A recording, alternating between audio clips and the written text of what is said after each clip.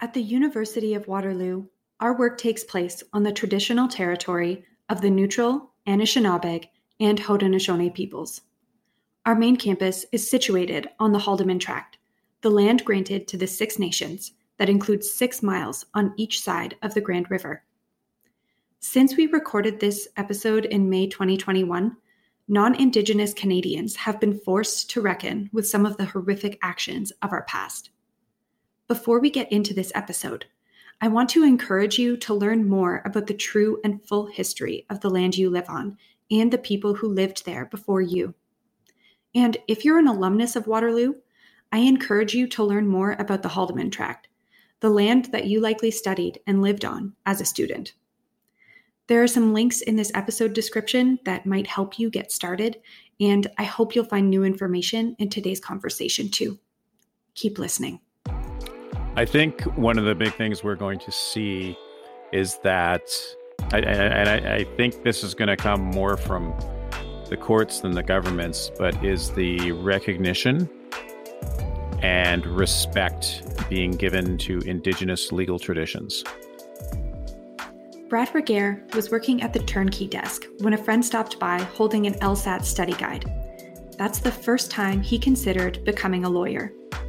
A grandchild of a residential school survivor and a survivor himself of the 60s scoop, Brad has now worked in Indigenous law for more than 20 years. In fall 2020, he was named president of the Canadian Bar Association, the first Indigenous president in the organization's 124-year history. Brad is a member of the Peter Ballantine Cree Nation in Saskatchewan, and in this episode, you'll hear his conversation with Abby Olila, a current history student at Waterloo. They talk about how he reconnected with his identity and culture as a student and what the future holds for Indigenous rights in Canada. Okay, well, Brad, thank you so much for coming on the podcast. We're really excited to have you. Thank you for having me. Pleasure to be here.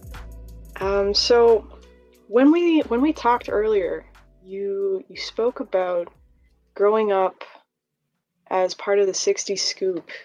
Can you tell me how you reconnected later in life with your identity and culture? I was adopted at a very young age, but I knew that I was Indigenous. My adopted family didn't hide that from me. I knew some people who it was hidden from. That's just a really bad idea, in my view. A lot of problems occur when you do that. But I always knew. I had an uncle in my adopted family who worked. His job was primarily working with Indigenous people, so there was some very, very small connection that way. But I had friends who were my age, and they were Indigenous as well. But they were growing up in a non-Indigenous community, and I was always struck at how many of us there were, and I kept running into them in school. And so, I grew up in this non-Indigenous family, great family. I love them to bits. But I know when I did college out here in Winnipeg, and then I went to Waterloo, and it probably was at Waterloo where something was tweaked for me. We had it was 1990. There was a couple of pretty important things that happened in Canada. You had the crisis in Oka with the Pines. That really impacted me strongly. At the same time, of course, there was the Meech Lake Accord, and we had Elijah Harper, an Indigenous MLA here in Manitoba, and he said no. He said he would not support passing the Meech Lake Accord, because he said, you haven't done anything for Indigenous people in this. And so he sat there in the Manitoba legislature by himself, and he held that eagle feather, and he said no repeatedly. And the Meech Lake Accord died. And I remember going to rallies at the legislature that summer. It was a long, hot summer. There was a lot of disputes going on. And that probably was a couple of the most important events that really um, set me in that direction of going, I need to learn a lot more about myself and where I came from and that kind of thing. And so, at the time it was sort of, trying to focus my studies in that area. But I went back to Waterloo after that summer, and I was actually able to get in contact with the local resource center, the Wijidaman Native Resource Center at that time. The people there helped me a lot, embraced me, brought me into some cultural groups there, and while I was at Waterloo, and it was great. And then when I came back from Waterloo, I that's when I decided I would go to law school, and that's where I would use whatever talents I had. That's where I was going to focus my studies, and met some more people, and they made suggestions that, hey, you might be entitled to this, you might be entitled to that, you should look into this, and if you're interested in your family, you might be able to find them, and we can help you. We can help you look into this. And so I took the bump on it, and I was partway through my first year of law school out here at Manitoba, and all of a sudden got the call on a Friday saying, "We found your family," because I knew what my last name was at birth, and it was Bear. And I knew that there was communities in Manitoba where that surname was very popular. And so, but it didn't make a lot of sense to me because I knew that I was Cree, but in these communities where I knew the name was popular were Ojibwe communities. So I was going, well, this just doesn't make sense to me. Of course, at the time, I didn't realize that there was communities further north in Manitoba and into Saskatchewan, of course, where that surname is also very common. And what they had done was, the people who were looking for me knew that the surname was common further up north. And so they called around to a bunch of communities in northern Manitoba, northern Saskatchewan, and when they contacted the social service agency for Peter Ballantyne Cree Nation, I believe it was in Prince Albert, they said, well, that name is common up in Sandy Bay, which is one of the communities that makes up Peter Ballantyne Cree Nation. And so they called there, and that's when they spoke to my aunt, and they said, here's a young man. This was his name at birth. And my aunt just went, we've been looking for him for a long time. And so it was a pretty intense weekend where I spoke to, I lost count of the aunts and uncles and cousins. And then I got to speak to my grandparents. And then finally on the Sunday, they were able to put me in contact with my biological mother, who at the time was living in Thompson, Manitoba, which is probably it's probably 900 kilometers drive from Winnipeg north. And I spoke to her, and then we spoke a bit, and then she said, I'm going to call you back later. You have siblings. And so she spoke to my two younger brothers, one of whom was actually in Winnipeg at that time. And they knew nothing about me. They'd never heard about me. And my step siblings didn't really know about me either. And then eventually, some years later, I met some further cousins who actually lived in Winnipeg, and my two cousins, they remembered my mom being pregnant, and then because she was living with them at the time here in Winnipeg, and then she was gone. No baby came home, and she was gone, and she didn't, and after she'd gone to the hospital, she didn't come back, and so. Yeah, it was an intense weekend. I had a contracts law midterm on the Monday morning. Bad timing. Yeah, I went into my professor's office in the morning, and I said, Professor Osborne, this is what happened to me this weekend. I have not studied even 5 minutes. So I hope you'll take that into account when I bomb this exam. And he just went, you're not writing the exam. I'm going to set a new exam for you a week from now. Go home, get some sleep. And to this day, I will get inquiries every so often from Professor Osborne asking me how my family is.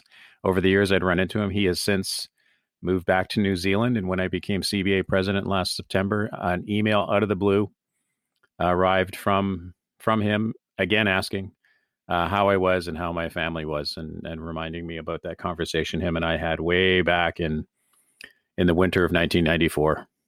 Those are the professors that really make a difference that you really remember. Yeah, sure. Absolutely. Yeah. Wow. That's an incredible story. It was pretty overwhelming. Yeah, I can't imagine. Shifting gears a little bit then, you mentioned law school quite a bit. What drew you to the law profession, and then like later to the leadership role you hold today? Interesting question. Never ever did I think that I would be a lawyer. I wanted to be a firefighter because I used to watch the show Emergency when I was a kid back in the 70s. And in fact, my wife bought me the full DVD set for Christmas this year. But because I have corrective lenses, there was not a chance I was going to be a firefighter back in the 1980s. So while I was at Waterloo, I was doing primarily focused on history and then doing some geography because I wanted to be a teacher. But trying to get into teachers' colleges in Ontario was, even out here in Manitoba, you were on massive waiting lists for such a small number of spots. And so I was trying to figure out what am I going to do? And I think it was in this summer of 1992, and I was working at the turnkey desk in the campus center, and my friend Constantine came up, and he had the law school application test booklet, and he said he was going to write the LSAT test, and he was going to be a lawyer. And it was I think it was a Saturday or something, so it was pretty slow. So I just asked if I could take a look at it, and I did. And when I started reading about, here's the skills that you will develop as a lawyer, I thought, this is something I can use to work in the area I wanted, which is in the area of Indigenous rights, Indigenous legal issues, working for Indigenous peoples. And so I thought, well, I'll give it a chance. Signed up to write the test, paid my $50 or whatever it was at the time, and wrote it at a good friend. She wrote it at the same time. I can remember that morning setting about 4 alarms to make sure I didn't sleep in, and then wrote the exam and got my marks back a short time later, and they were pretty decent marks. I was pretty happy. And so I started applying to some law schools. I got into a few, Manitoba being one of them. And my adopted father was not doing well at the time physically, and so I thought I should go home. So I went home and did law at University of Manitoba. But I would give that plug for Waterloo, and that I had some great professors who gave me great leeway in terms of the things I wanted to study. And I really was able to focus a lot of what I was doing in terms of Indigenous issues and Indigenous legal issues while at Waterloo. So, and I know that has developed since I was there 20 some years ago. But certainly that helped keep pushing me down that path. Yeah, the history department at Waterloo is really great for making space for people to pursue their own interests, for sure. Yeah. I had at the time I had Professor Patterson, and Indigenous history was one of his areas of specialty. So, what about the role you have now? What made you want to pursue this path? I'd been a member of the Canadian Bar Association since I finished law school. I always found a lot of value in it. a great organization from coast to coast, representing lawyers and judges, law students. And I remember I'd gotten involved with so the Bar Association has what's called sections, and they're primarily groups within the association that deal with substantive law, though there are other sections that deal not substantive law, but for example, young lawyers, or we have a judges section, that kind of thing. And I got involved with the Aboriginal law section of the Manitoba branch of the CBA, and I was encouraged by one of the partners at the firm I was at the time to do so. And as I became involved with the provincial branch, then all of a sudden I became involved with the national section. And then I was encouraged to run for the provincial branch council. And that's sort of where it all started. And we always have jokes within the association about CBA junkies, people who get involved with leadership and then just can't walk away. I just seemed to keep moving forward, eventually becoming president of the Manitoba branch in 2015, which I did for 2 years. There's a whole story on that, because normally it would have only been one. But and then back in and as branch president, I also served on the national board, and then I kind of took a year off just as I had switched firms, and then I ran for the national board because we had done a whole change to our governance system nationally, and I got onto the national board and thought, I think I can do something here. I think I can lead this organization. And so I decided to throw my hat in. You run for the vice president position, and then you automatically become president after you've been vice president. So in 2018, I decided to throw my hat in, and I won the election. And here I am, 3 months to go. I've done 9 months under my belt, 3 months to go. And it's not the year that I was certainly expecting, but I still feel I've been able to have some influence. I've made the CBA's implementation plan for, in terms of truth and reconciliation issues as one of my main priorities. I've been doing my own podcasts on the TRC calls to action, and one of the things is pushing the federal government to make more appointments of Indigenous peoples, Black and people of color, to federally appointed judicial positions. That's what we need. Yeah, absolutely. We need an Indigenous judge in the Supreme Court of Canada. Absolutely, yeah.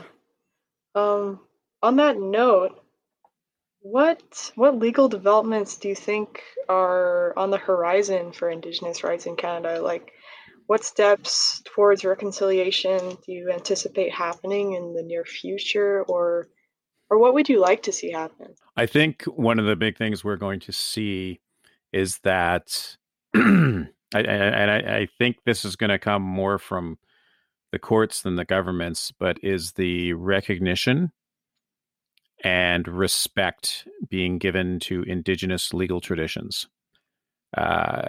There's always talk about how Canada is a legal system that's based on two legal systems, the British common law and the French civil law. And we've actually had decisions since Canada was created, if not before, where we've had judicial decisions recognizing Indigenous legal traditions.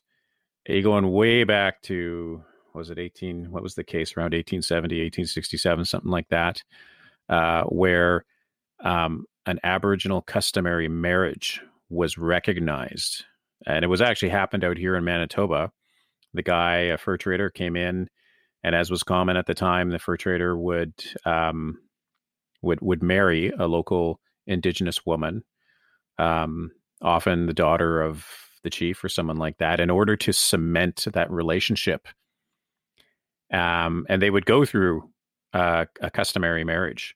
And in this case, the guy, he did that. They had kids, and then he said, "Well, I've got to go travel to Montreal.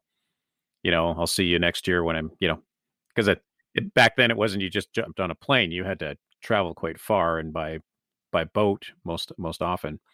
And he really didn't have much intention of going back to Manitoba. He met a woman in Montreal. They got married, and the Indigenous woman in Manitoba went.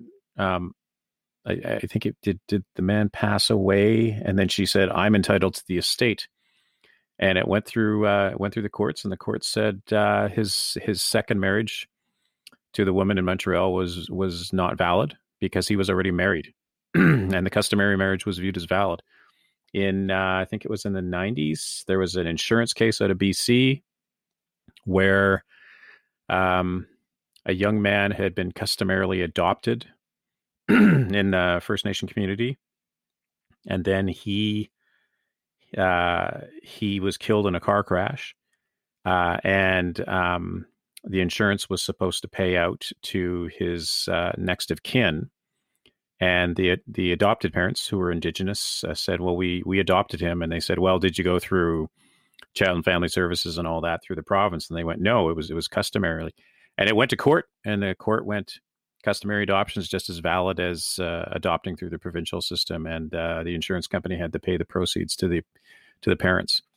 And so those are just some examples of recognizing that Canada's actually got 3 legal traditions. It's also got Indigenous legal traditions.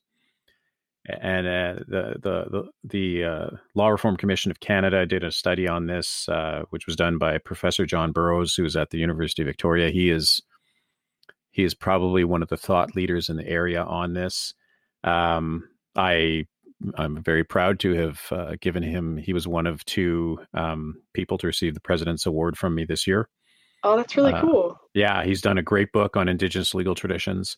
When he teaches, he utilizes legends and stories, which is sort of part, and you can't just say, well, there is one Indigenous legal tradition, because there's so many different Indigenous communities in Canada. But